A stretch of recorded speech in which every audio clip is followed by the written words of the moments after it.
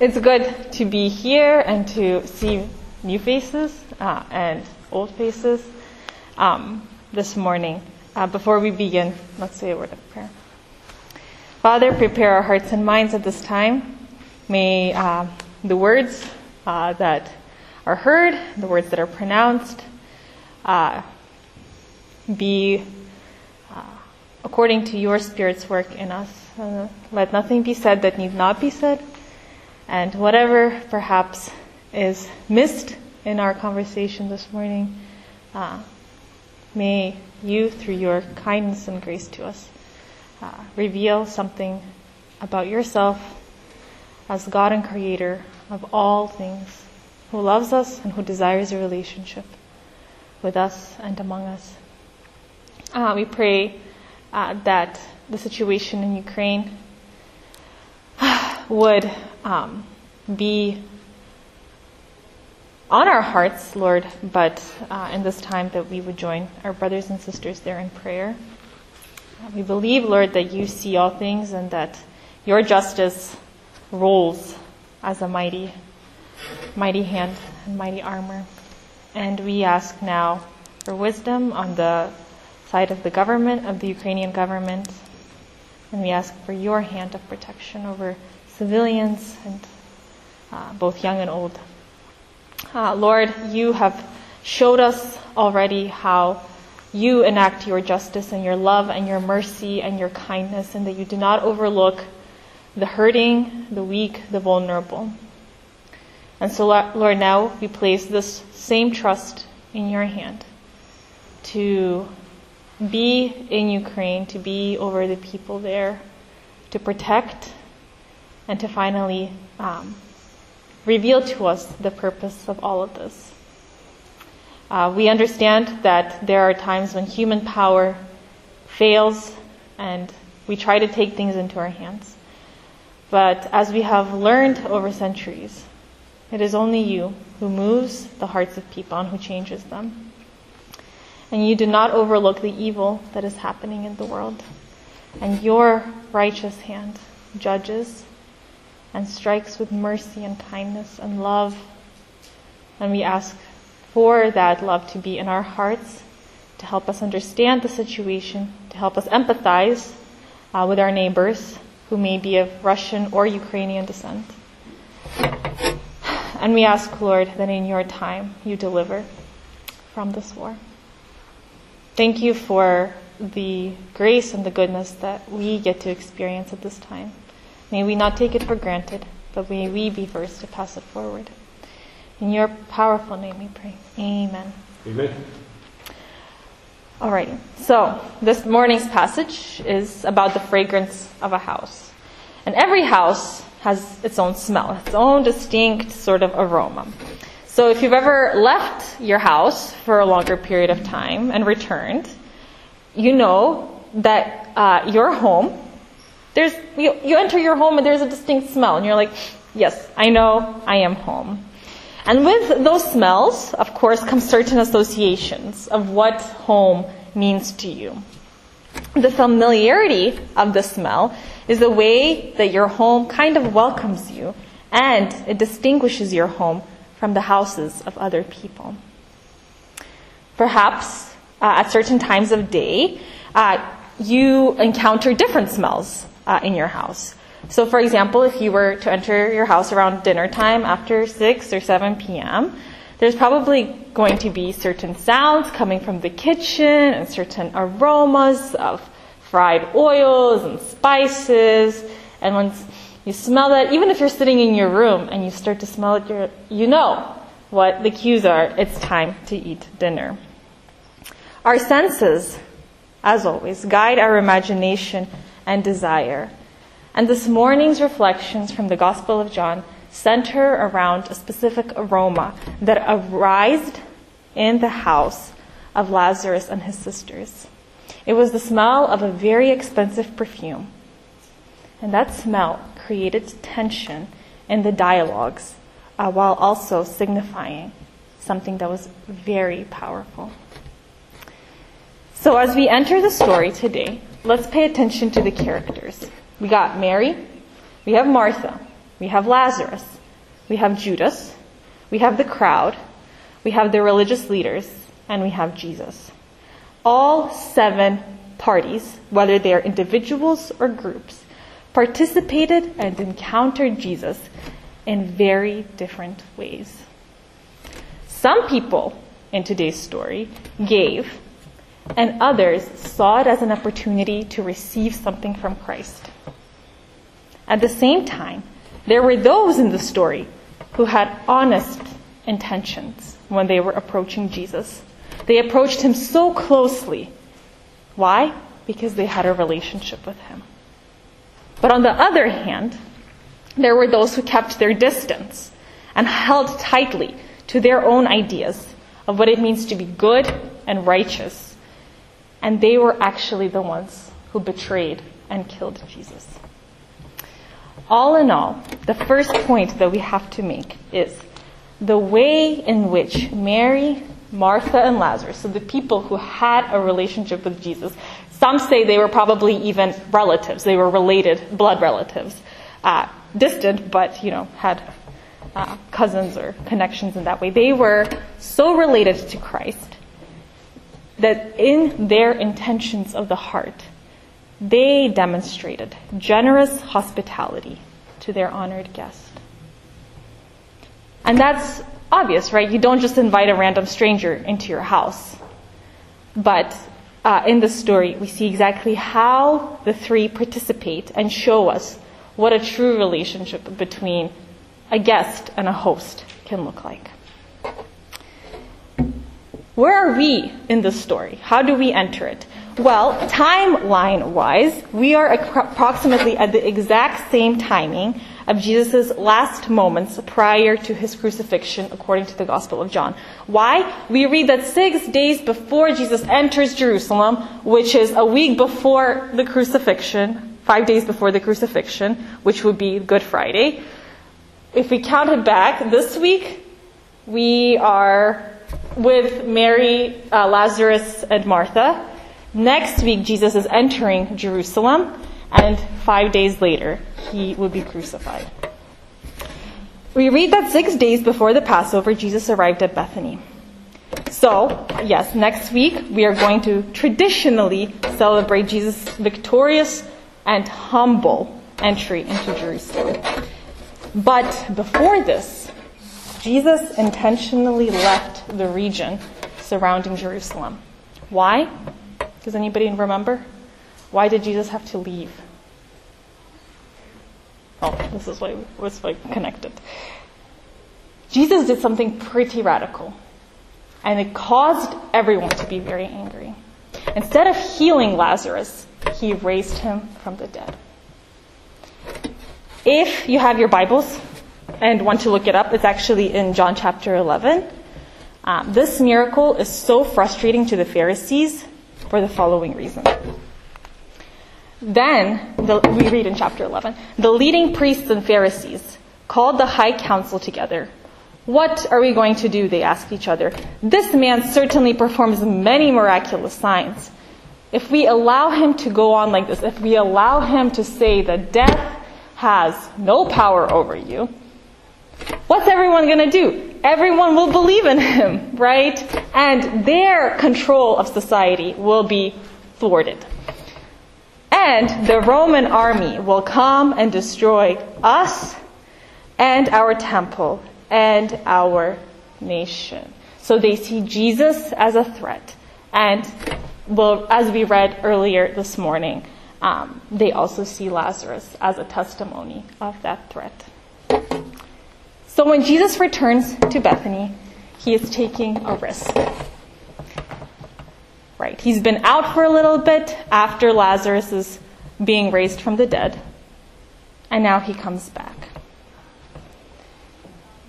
And in this story, he is the honored guest at this gathering. So as the 3 siblings welcome their guest and the people who come with him, right, because we know the Judas and the crowd also come, each of them shows something about the way in which Jesus welcomes a relationship with us. So, the ways in which Mary, Martha, and Lazarus, related to Jesus, demonstrated that their intentions were to show generous hospitality to their honored guest. Martha served the meal. Lazarus ate with Jesus.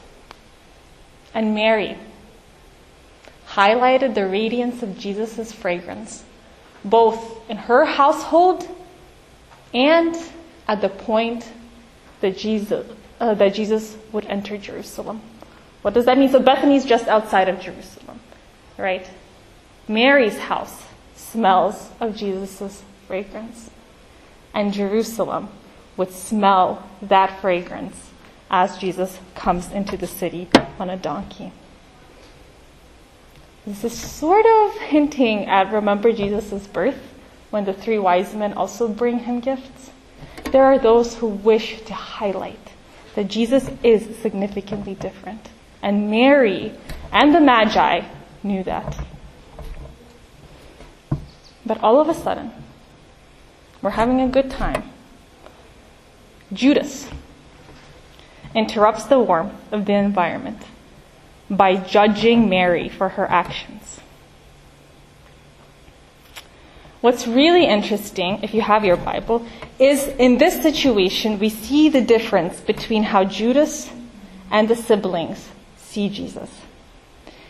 Later on, we also encounter that the crowd and the religious leaders see Jesus very differently too. But we're just going to focus on Jesus and the siblings first. To Judas, who is tricky and is falsely genuine, right? He engages with Christ as someone who promotes good works. So, let's be real here. We can understand why Judas is interested, or he has some sort of attraction and wants to be close to Jesus, right? We, as humans, naturally gravitate towards people who are politically and socially woke, right? Or they make us feel good about ourselves. They give us something to please some inner desire.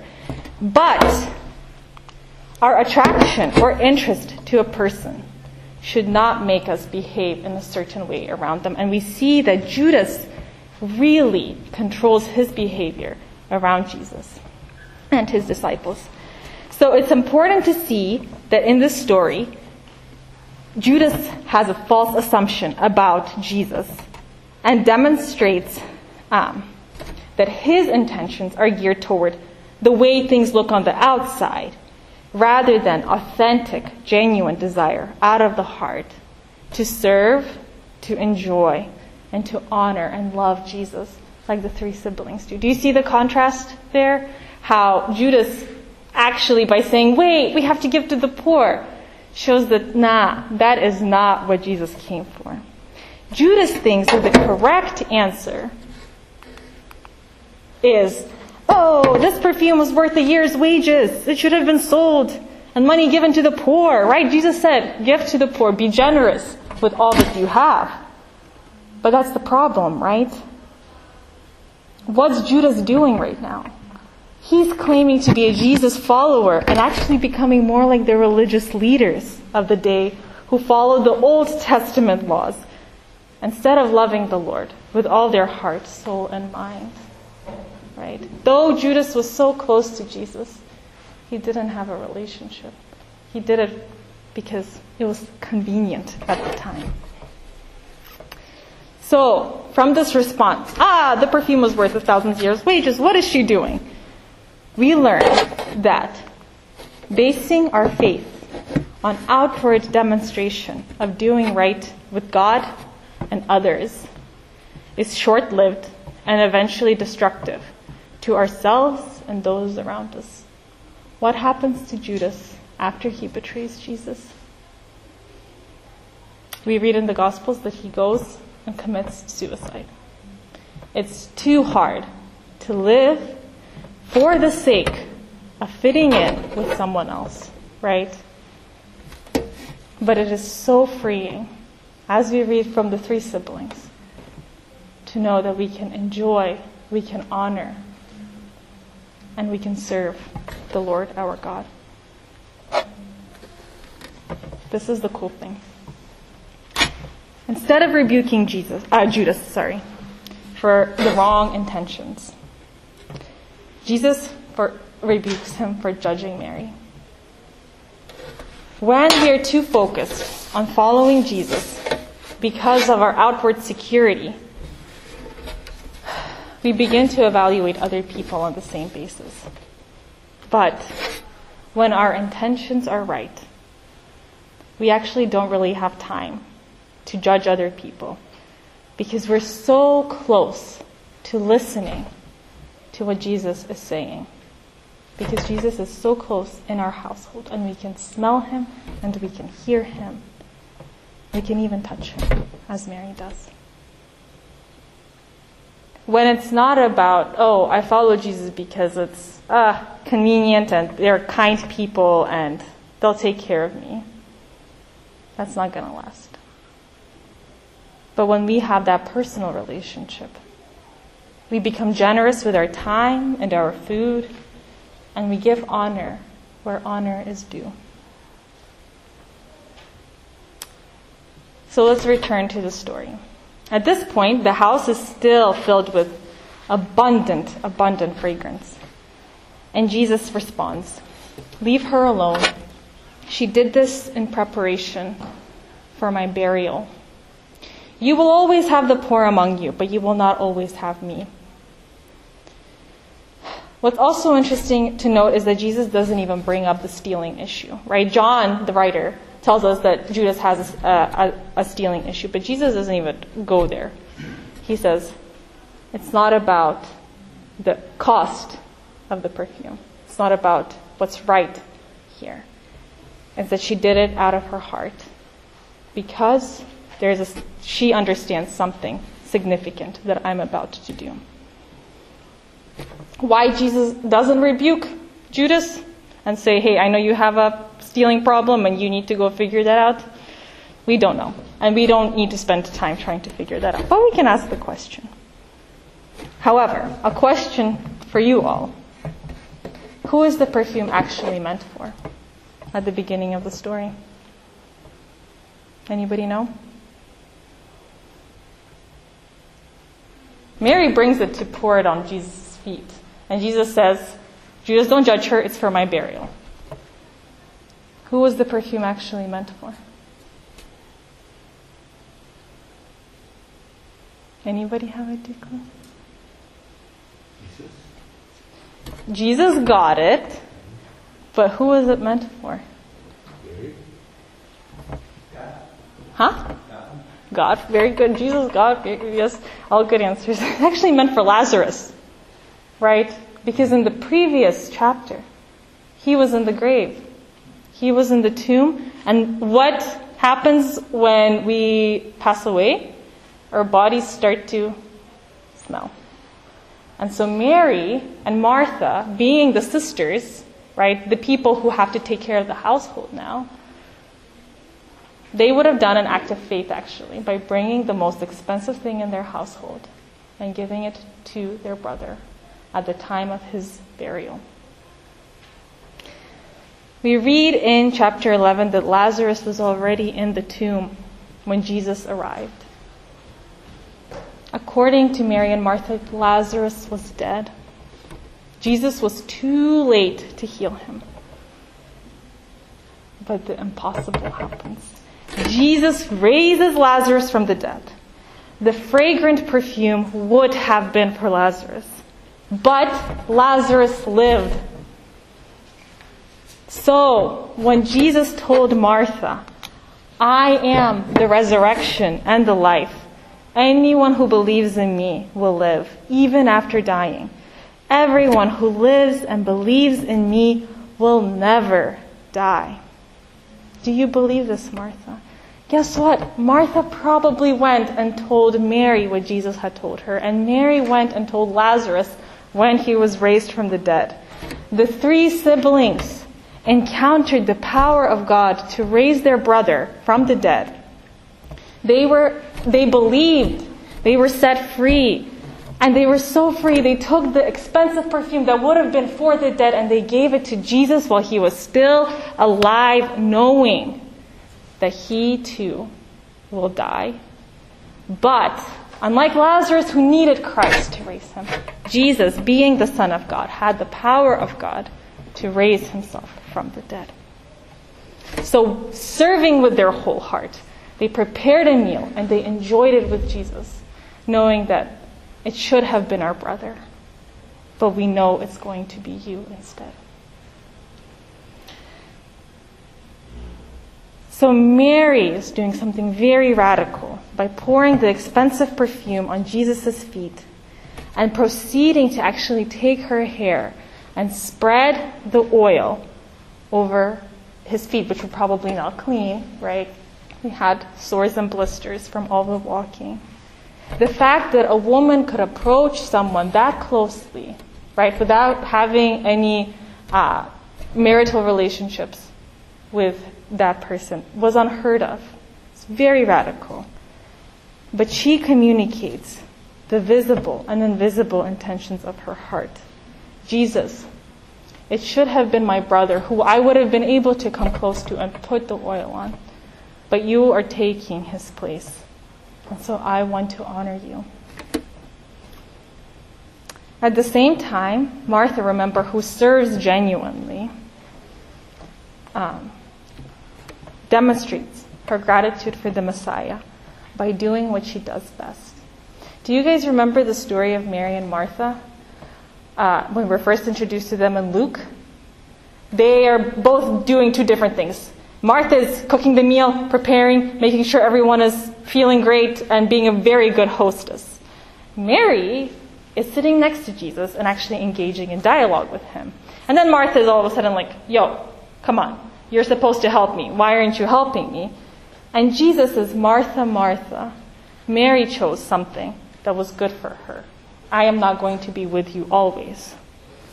But in John chapter 12, it's kind of nice to see that Martha continues doing what she does best. And she does it because she's grateful to Jesus, right? So it's no longer, Lazarus, Mary, come help me. It's, no, I want to prepare the meal and I want my guests to enjoy it. And what a call it is for all of us. If in the past, Martha served food as something that she had to do and then she would hold a grudge against Mary, in this story, we read that after she saw Jesus raise her brother from the dead, that totally changed and inspired her desire to give her utmost for Christ. And finally, Lazarus. He was a dead man just like a couple weeks ago, right? No food. And he's eating with Jesus. And what a testimony that is, right? That we don't have to fear our bodies, but that we can love the Lord our God and enjoy our Father's presence. In this way, Lazarus' actions give us a glimpse of what our life already is like, because we believe that the impossibility of the resurrection is possible through Jesus. So we get to enjoy the presence of God with other people. So this story isn't easy. It's a little bit confusing. There are a lot of things going on. But it demonstrates to us that there are visible and invisible intentions of our heart, which are poured out of our experiences with Jesus, who Jesus is in your life, at whatever point you find yourself in. The three siblings and Judas chose to see Jesus because of how close or how far Jesus was from their life. And this is the difference. For Mary, Martha, and Lazarus, Jesus was not only the one who raised Lazarus from the dead, but he would also be the one to take his place. For Judas, however, he was the convenient person to follow at the time. And though everybody's intentions play out differently and are communicated differently, Jesus sees what the real issue is. And he sees that the real issue is that Judas thinks it's appropriate for him to say, you shouldn't do that, you should do this instead. So, lastly, we see that in the closing verses, the crowd gathers around to see the resurrected Lazarus and Jesus sitting next to him. As those of us here who call themselves Christians, followers of Jesus, believers, we demonstrate our commitment, our faith, through the way that we carry ourselves in this life. We believe that there is more than just the present now, as we read in the Apostles' Creed, right? We believe in life everlasting, and that we have already received the fullness of eternity. We can only imagine what this means, but there is a distinct difference in the way that we should hope, plan, and act because of this promise that, like Lazarus, your place was taken out of the tomb, and Jesus took it instead. We understand that our actions have consequences, and that loving others as we love ourselves is a reflection of how deep and wide and high and all-penetrating God's love is for His creation. The question, though, is, are we as radically courageous as the three siblings who, having witnessed the power of God to restore life, to bring back life, they chose to enjoy, serve, and glorify Jesus, who is the Son of God? Or, at this time, do we walk toward Christ in order to ensure that we're going to be okay, and maybe we'll get some perks out of it, right? I need somewhere to gather and have friends and feel good about my life. No, that's not what this is about. Our intentions inform the way in which our heart engages with the heart of God and with the people of God. Unfortunately, as it was even in Jesus' time, there are going to be people who look and find fault in the way that you do what the three siblings were doing, as you enjoy, serve, and love the Lord. At the end of the passage, Tommy read this morning that the religious leaders didn't only want to kill Jesus now, they also wanted to kill Lazarus. There are going to be things that are frustrating to others about the freedom, right, that we get to have in Jesus. But this story, right before the most intense moment in all of human history, when a guiltless person was accused of something they had not done, takes the place of death humbly, accepts it, and ultimately defeats it. This story reinforces that there is something powerful about the fact that our bodies are resurrectable through the power of Jesus' name. That Jesus took our place, that His aroma continues to carry on through millennia now, and that there is a different way of living, right? Not by feeling that we have to say the right things, we have to do the right things, but that we get to do the right things and see the good work of the Lord around us and recognize it when it happens. So, as we take communion, if you want to take communion, you don't have to. Take it with the freedom to follow and walk toward Christ, because death has no power over you. Let's pray.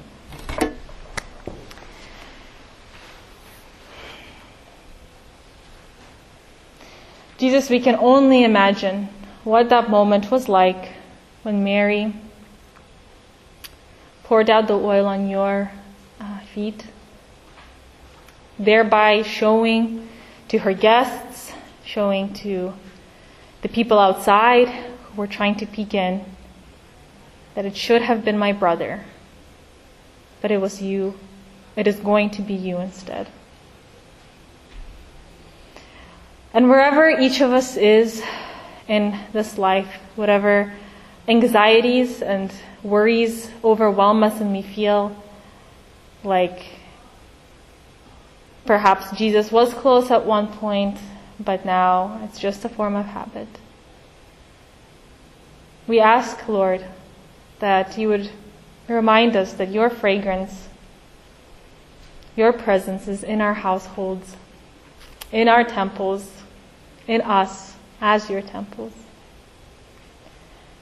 And that you don't care for the right words or the right actions, but you look at our heart, you shape it, you mold it, you perhaps show us where our judgments and our fears are miscued. But Lord, we can't imagine how hopeless life would be if we did not have hope in you. And we understand, as the saint of old said, we are restless until we find rest in you.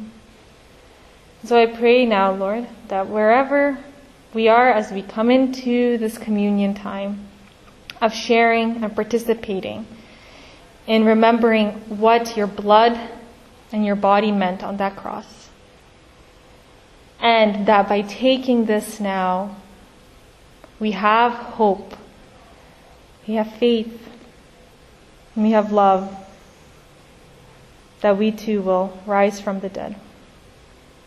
And that eternity is already part of our walk with you even now. And so plant our feet on firm ground. May we walk together, and may we walk alone, always knowing that you walk beside, you shepherd us, and you bring us to cool pastures so that we might grow and flourish. And thank you that we get to enjoy doing outreach and service and justice work, and that we are interested in serving the underrepresented, or giving our time to young people, or pursuing our academic interests. But may we be transformed by this new renewal of our mind, that it is not because there is no other way that we do these things, but because you have showed and you have freed. And we get to serve, we get to enjoy, and we get to love you, Lord, and your people. May we do it well and do it faithfully, with the right intentions. We thank you for today, and for the blessings and for the challenges that this day will bring. In your name we pray. Amen. Amen.